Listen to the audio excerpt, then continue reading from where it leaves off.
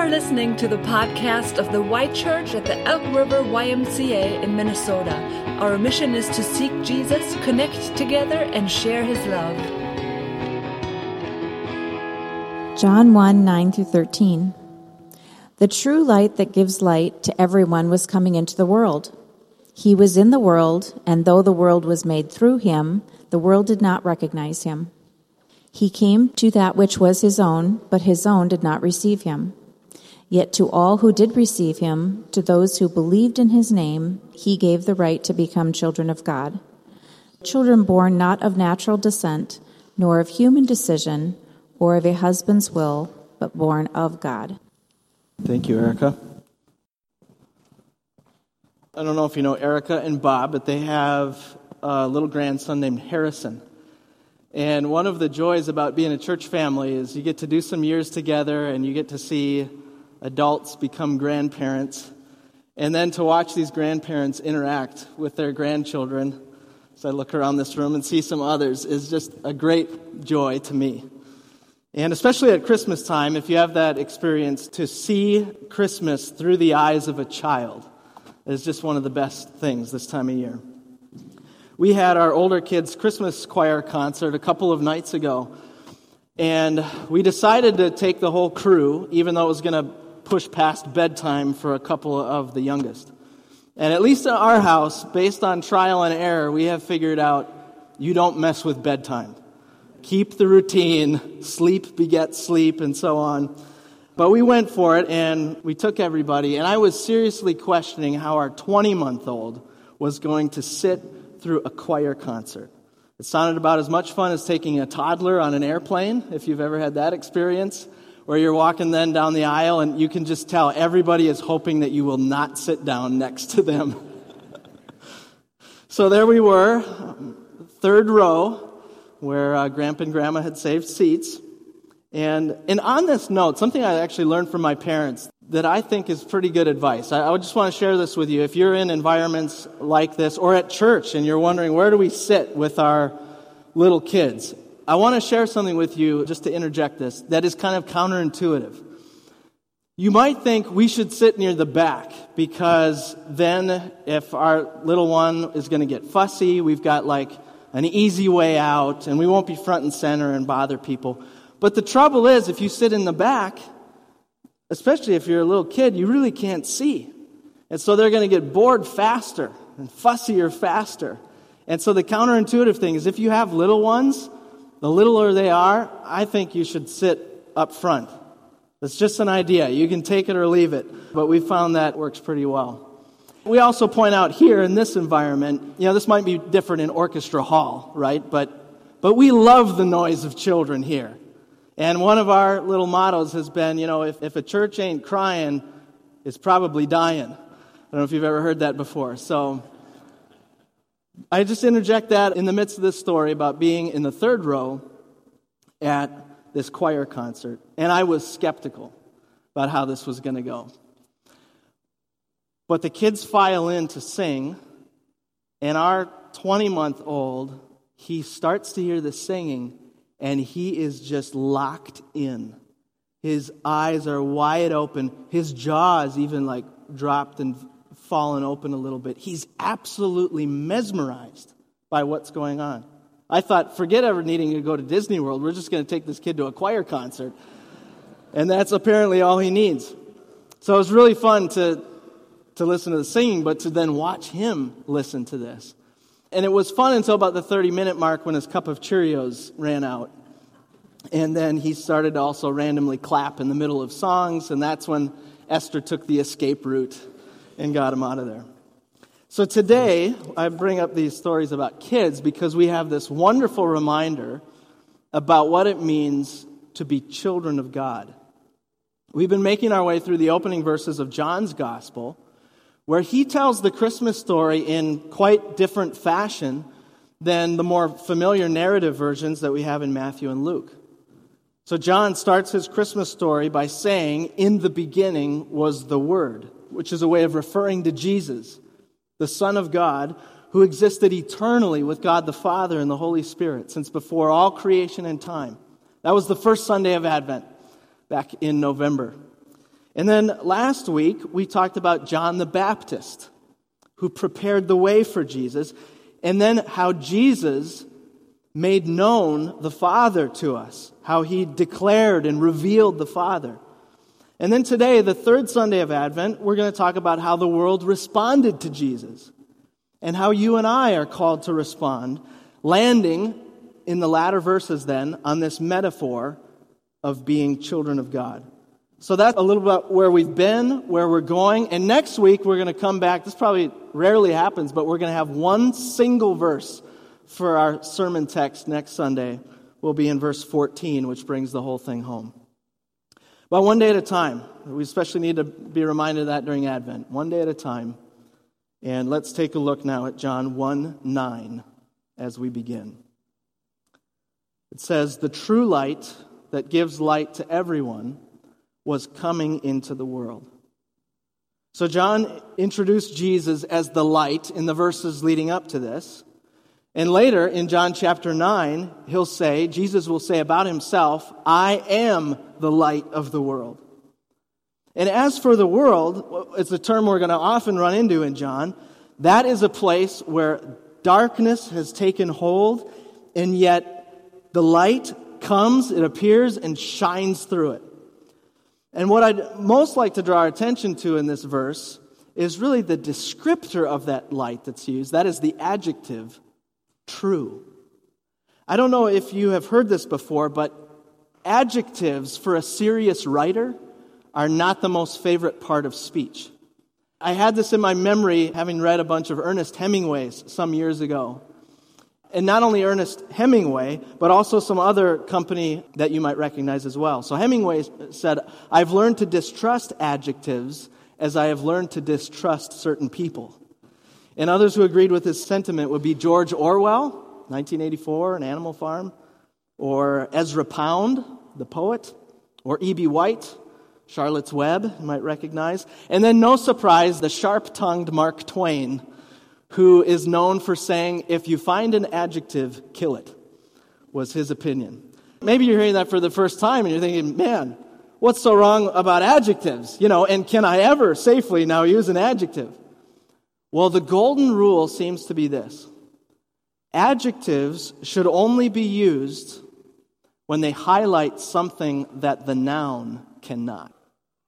So if that's the case, by all means, then yes, it's appropriate to use an adjective, which is exactly what John does in writing his gospel. So we don't run into a lot of adjectives, but here we have one because he is highlighting something about the light, namely that it is the true light.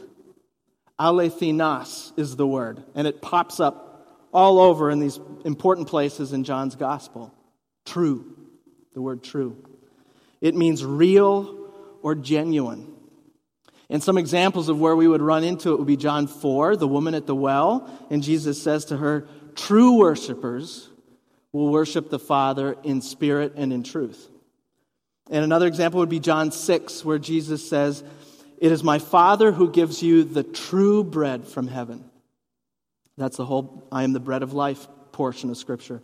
And John 15 also comes to mind. Jesus says, "I am the true vine, and my Father is the vine dresser." He's the gardener. And here's why there is such an emphasis in John on true. Because there are other people and other institutions that will come along and they will claim to be the light. They'll claim to be the light, they'll claim to be the vine, they'll claim to be bread from heaven. But John is saying there is only one true light, and that is Jesus. And he's held up as true because John knows we're going to live in this world where counterfeits will pop up left and right. And so we should not be surprised when we may see a politician come along, whether it's foreign or domestic, who does not come along on the strength of their policy or on the posture of being a public servant, but by basically claiming to be the light himself or herself, whose sheer presence will be the answer to all the things that we've been waiting for. I was just reading about a guy in East Germany. Because my wife is German, I try to keep up on the German news. And there's A guy in East Germany who calls himself King Peter, Peter the First. It's not this one. He's from West Germany. But there's this guy who, he and his subjects have founded the Kingdom of Germany. And you maybe saw in the news this last week too, there were like 25 arrests across Germany and Europe, and somewhat associated with this group. They don't recognize the post-war German government. They print their own money. They print their own ID cards. They have their own flag. It's crazy. But there's about 5,000 people who consider themselves citizens of King Peter's kingdom. I want to rest assured any parents, we will not be going to King Peter's kingdom on the Germany mission trip. So you can safely send along your young adults with us. Though somebody should probably go there, I think. There is one true light, and that is Jesus. And yet alongside these definitions of real or genuine, John is also saying true means ultimate. It's the greatest expression of something. So in the Old Testament, you have manna that was literally bread from heaven. But then Jesus comes along, and he's the bread of life, the ultimate bread from heaven. And another example, Israel in Jeremiah 2 is called God's chosen vine. But then in John's Gospel, Jesus comes and he says, I am the true vine. And we are the branches who are connected to him, who are grafted in.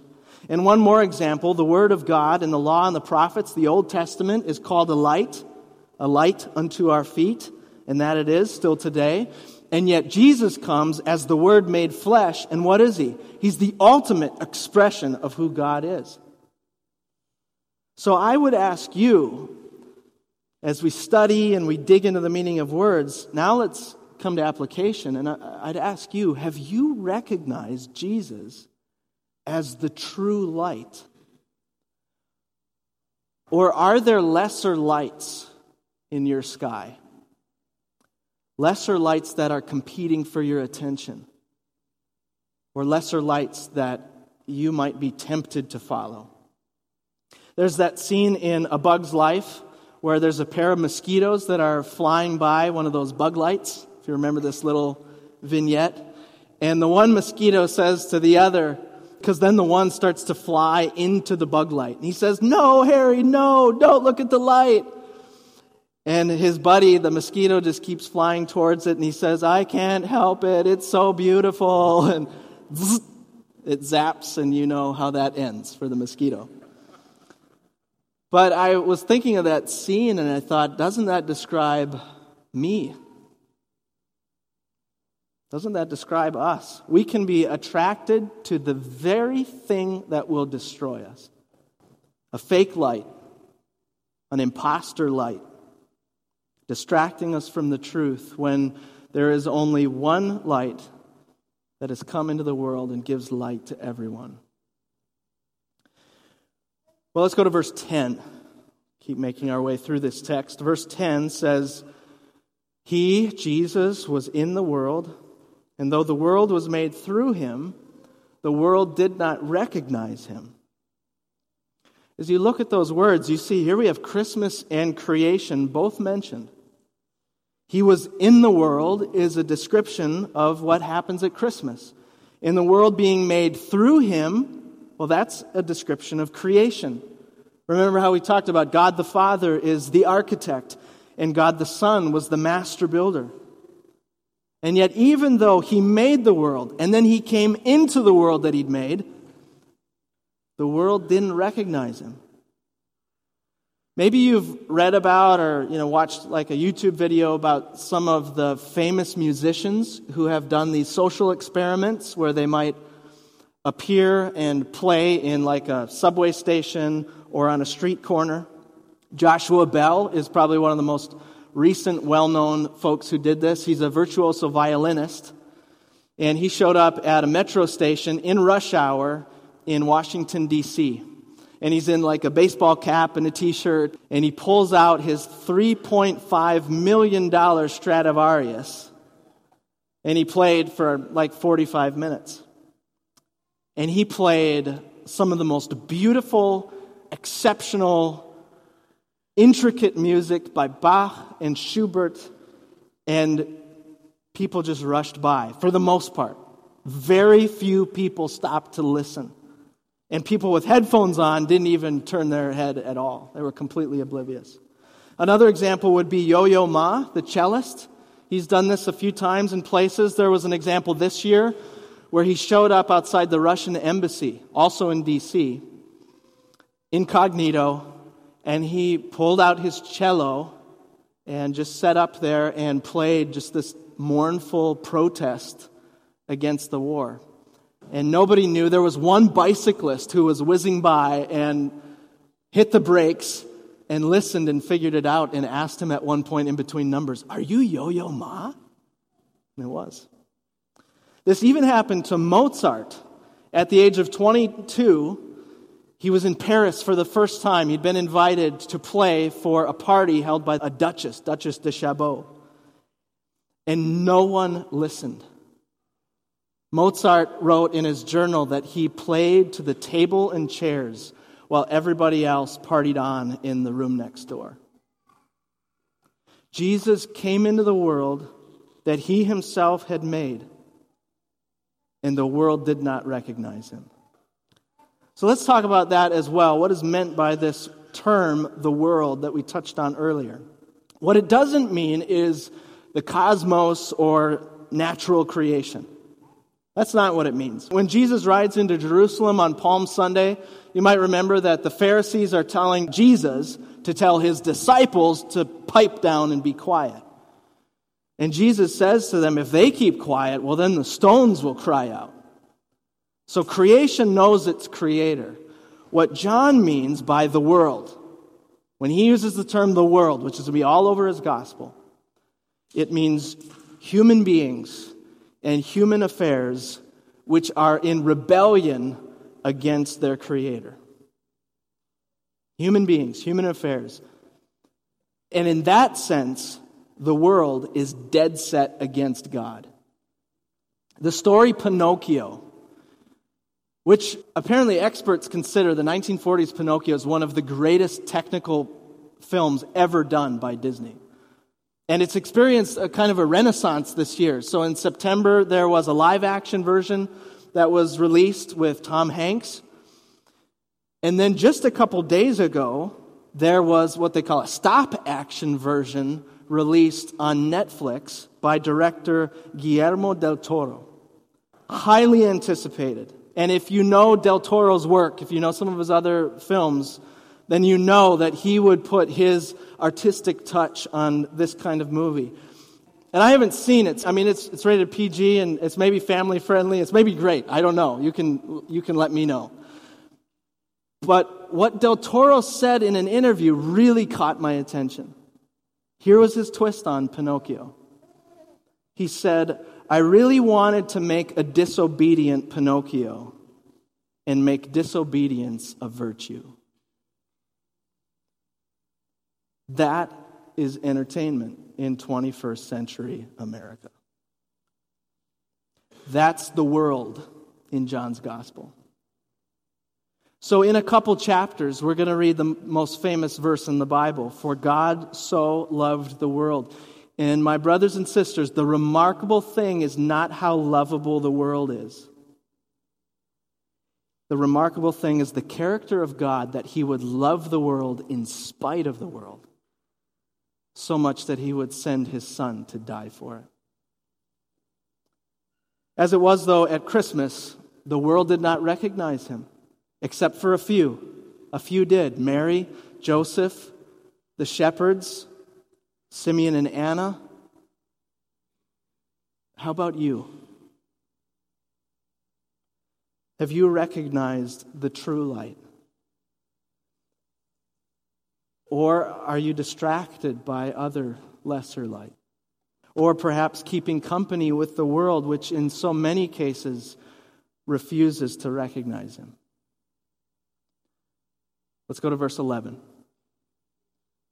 Verse 11, he came to that which was his own, but his own did not receive him. So in verse 10, he was unrecognized. Now in verse 11, he is unwelcome. When it says he came to that which was his own, what it can mean there in the Greek is that he came to his own people or he came to his own home. And so Jesus came to his own world that he created, his own home in a sense, and it didn't receive him. And likewise, he came to his own people in the context of Jesus' arrival 2,000 years ago. He comes to his own people, to the Jewish people, and they largely reject him because they are disappointed in a king that would suffer and die instead of defeating the Romans. And we still live in a world, especially our corner of the world, where you and I are parked here now, where Jesus is not only unrecognized, but increasingly unwelcome. I'll tell you about a movement afoot, both nationally and globally, in the YMCA, to see the Christian identity of the YMCA, essentially erased. There's voices within the YMCA movement that say, this thing needs to be modernized, and we can't be for all, we can't serve all people, and still be hanging on to this Christian stuff, which is a lie, by the way. We can absolutely welcome in everybody through these doors in the name of Jesus. And so Christ has become unwelcome in the very movement that 175 years ago was founded to proclaim his name. On the positive side, I can tell you that one reason that we intentionally make our home here in the YMCA is to help the Y retain its Christian mission and actually regain its former glory as a Christ-centered, mission-minded movement. And with the blessing and support of our congregation, this year I got to start writing my doctoral project on how the local church can help the YMCA to once again pursue the Great Commission. But certainly that's just one example. You see other places as well, other facets of our society where Christ is not welcome. And I recognize, we could fill a whole sermon with examples of this. I would much rather focus on what for me is a great consolation. Gives me joy and hope, and that is to know in this moment the gospel is expanding and exploding even in other parts of the world. Like Mongolia, where this year with the help of Dr. Juergens, we were able to give gifts of love in the form of sheep. A place in the world where the people can relate so well to the shepherds of the Christmas story as they're coming to worship Jesus as King. Or places like Ukraine, where this year we got to fund a pastor's conference. I mean, who goes to a ministry conference in the midst of war? Well, people who have learned the power of the gospel and that in Christ there is refuge and hope that can be found in no other place and that can be found in any circumstance. Or like in the Czech Republic. I got to meet this woman this summer at a YMCA conference in Denmark. She's not more than 25. She's a young mom. Her husband was along, their little baby. She comes to this conference. And this woman, Sarah, is leading the national movement in the Czech Republic, bringing the hope of the gospel to young Czechs in the name of the YMCA. Don't be swayed by our own country's competing idols. And don't despair by our own spiritual decline. There are good things happening in the world, and let's remind ourselves there's good things happening here.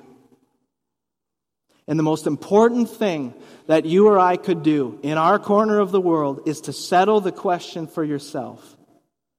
Have I received Christ? Have I received Him? Is He welcome in my life? And once you have settled that question for yourself, then like these shepherds in the story, you get to take that news to your friends and your neighbors and your family so that they too can then answer the question for themselves. That's how the gospel expands. Well, let's go to verse 12. Verse 12, as we arrive at this part of the passage, is a hinge in what we're reading. Because we've talked about those who did not recognize Him, who did not receive Him. We've talked about the darkness of the world. But in verse 12, we have a shift.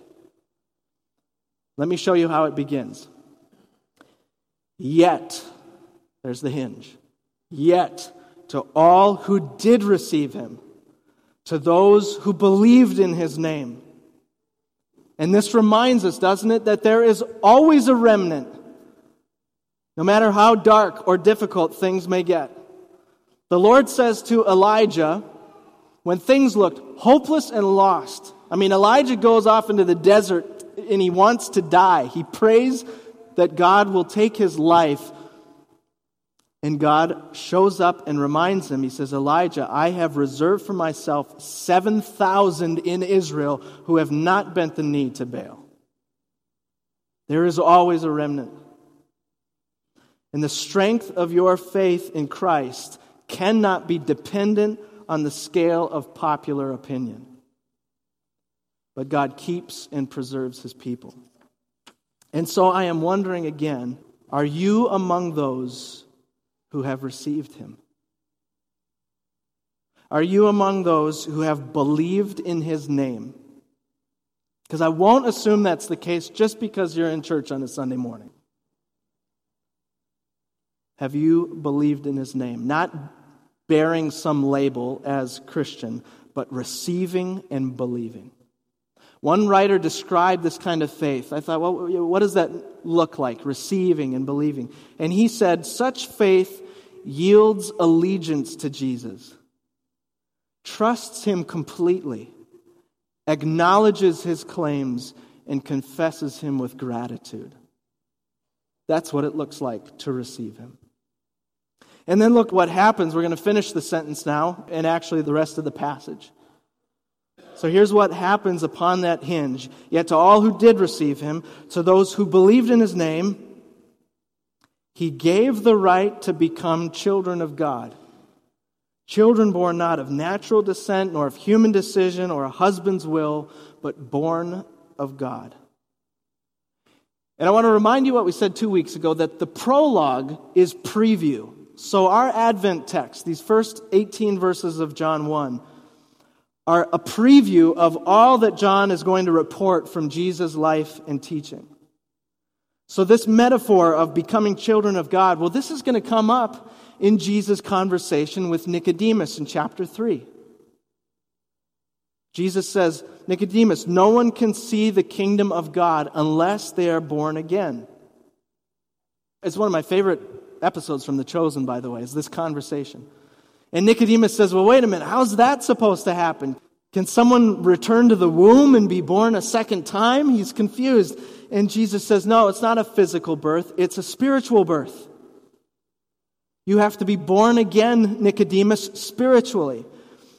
That's what it means to be born of God. It is not something about your bloodline or your lineage or a human decision, but it is what God does for those who receive his Son and believe in his name for salvation. Our son Uriah, who is 3, he loves to watch the video of the judge saying his new name at the adoption hearing and then hitting the hammer, the gavel, hitting the hammer. It's like a minute and a half video on my phone. He loves to watch it. He was just talking about it last night at the dinner table as we sat there. When the judge says, the name of this child shall be Uriah John Dixon. Bam! The gavel.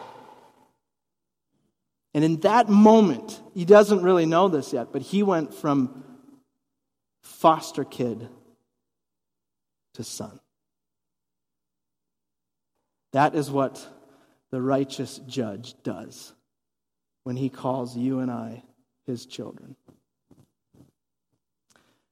The most pressing question this Christmas and in your entire life is if you have become a child of God.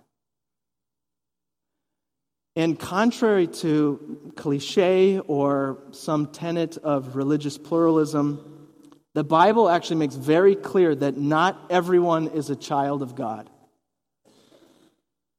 Made in his image? Yes. Made for relationship with him? Yes. Created by God? Yes. All of those things. But Jesus says in John 8, Everyone who sins, that's everyone, all right? Everyone who sins, he says, is a slave to sin. And a slave has no permanent place in the family, but a son or a daughter belongs to it forever. And then I bet you might recognize this famous verse. So if the Son sets you free, you are free indeed. The Bible says that there are children of God and there are slaves to sin. Paul actually says children of wrath. That's the language he uses in Ephesians 2. And if we describe it as anything less than that, then we have not truly understood how sin separates us from God, the gravity of sin. If we understand it as less than that, then we have not understood our desperate need for a Savior, or how great the love of God is for us. John is going to write in his first letter, 1 John 3:1, he's going to write, "See what great love the Father has for us, that we should be called children of God." He says, and that is what we are. In the original Pinocchio says, "Tomorrow I cease to be a puppet, and I become a boy. But I say, don't wait till tomorrow. You can make it today." Have you received Jesus and His forgiveness?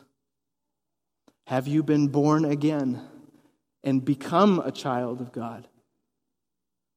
And if you have, what are we doing?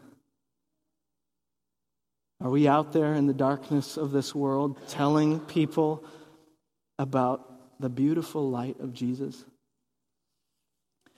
I'd like to lead us in prayer with these questions in mind. And if you have never received Christ before, if you have never professed your faith and trust in Him, then the words that I'm going to pray, you can make your own. And you can welcome Him today as your Savior. You can go from being slave to sin to child of God. And if you're unsure if you have ever made that decision, then you can be sure today. Scripture tells us you can be sure of your salvation, and in prayer you can seal it today. If that's you this morning, we're going to bow our heads in just a moment, and I'm going to lead us in prayer, and I'm going to invite you to also stand. Stand as we pray and make that decision. And if you have already trusted your life to Christ, then I'm going to lead us in prayer for your witness, that your words and your actions and your entire life would shine with the love of Jesus, so that through you, others will come to know Him. Let's bow our heads together and we'll pray. Lord, we thank you that prayer is just an opportunity to talk with you. And opening your word, as we've done this morning, is a chance to hear from you.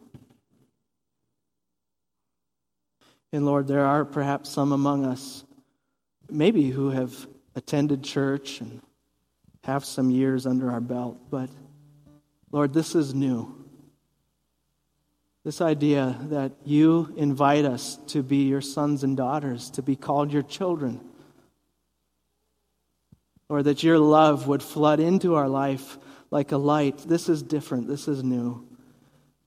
And we want to respond this morning by receiving you. And so if that's you, all our eyes are closed here as we continue to pray. I just invite you to stand where you are. If you want to make this prayer your own, receive Jesus as the light of your life, the forgiver of your sins, your hope and your future for all eternity, then you can stand where you're at. Now lead us in this prayer. Lord Jesus, I confess that I need you. I have been far from you. Maybe, Lord, I haven't realized how far it's been. But today, I receive your gift of love. I receive your forgiveness. And I take my place by the blood of Jesus as your beloved son or daughter. I commit my life to you, Lord.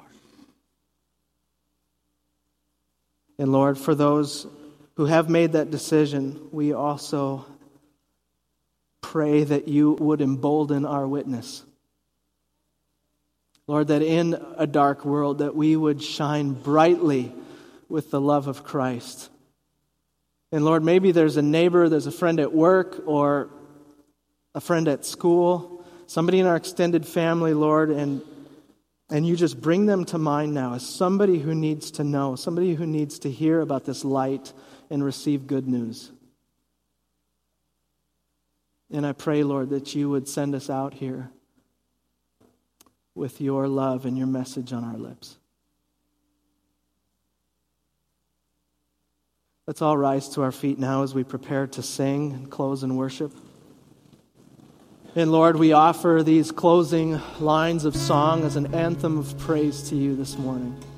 We thank you for this season of Advent and how you have been at work in our hearts and minds this morning. We give you praise and honor in Jesus' name. Amen.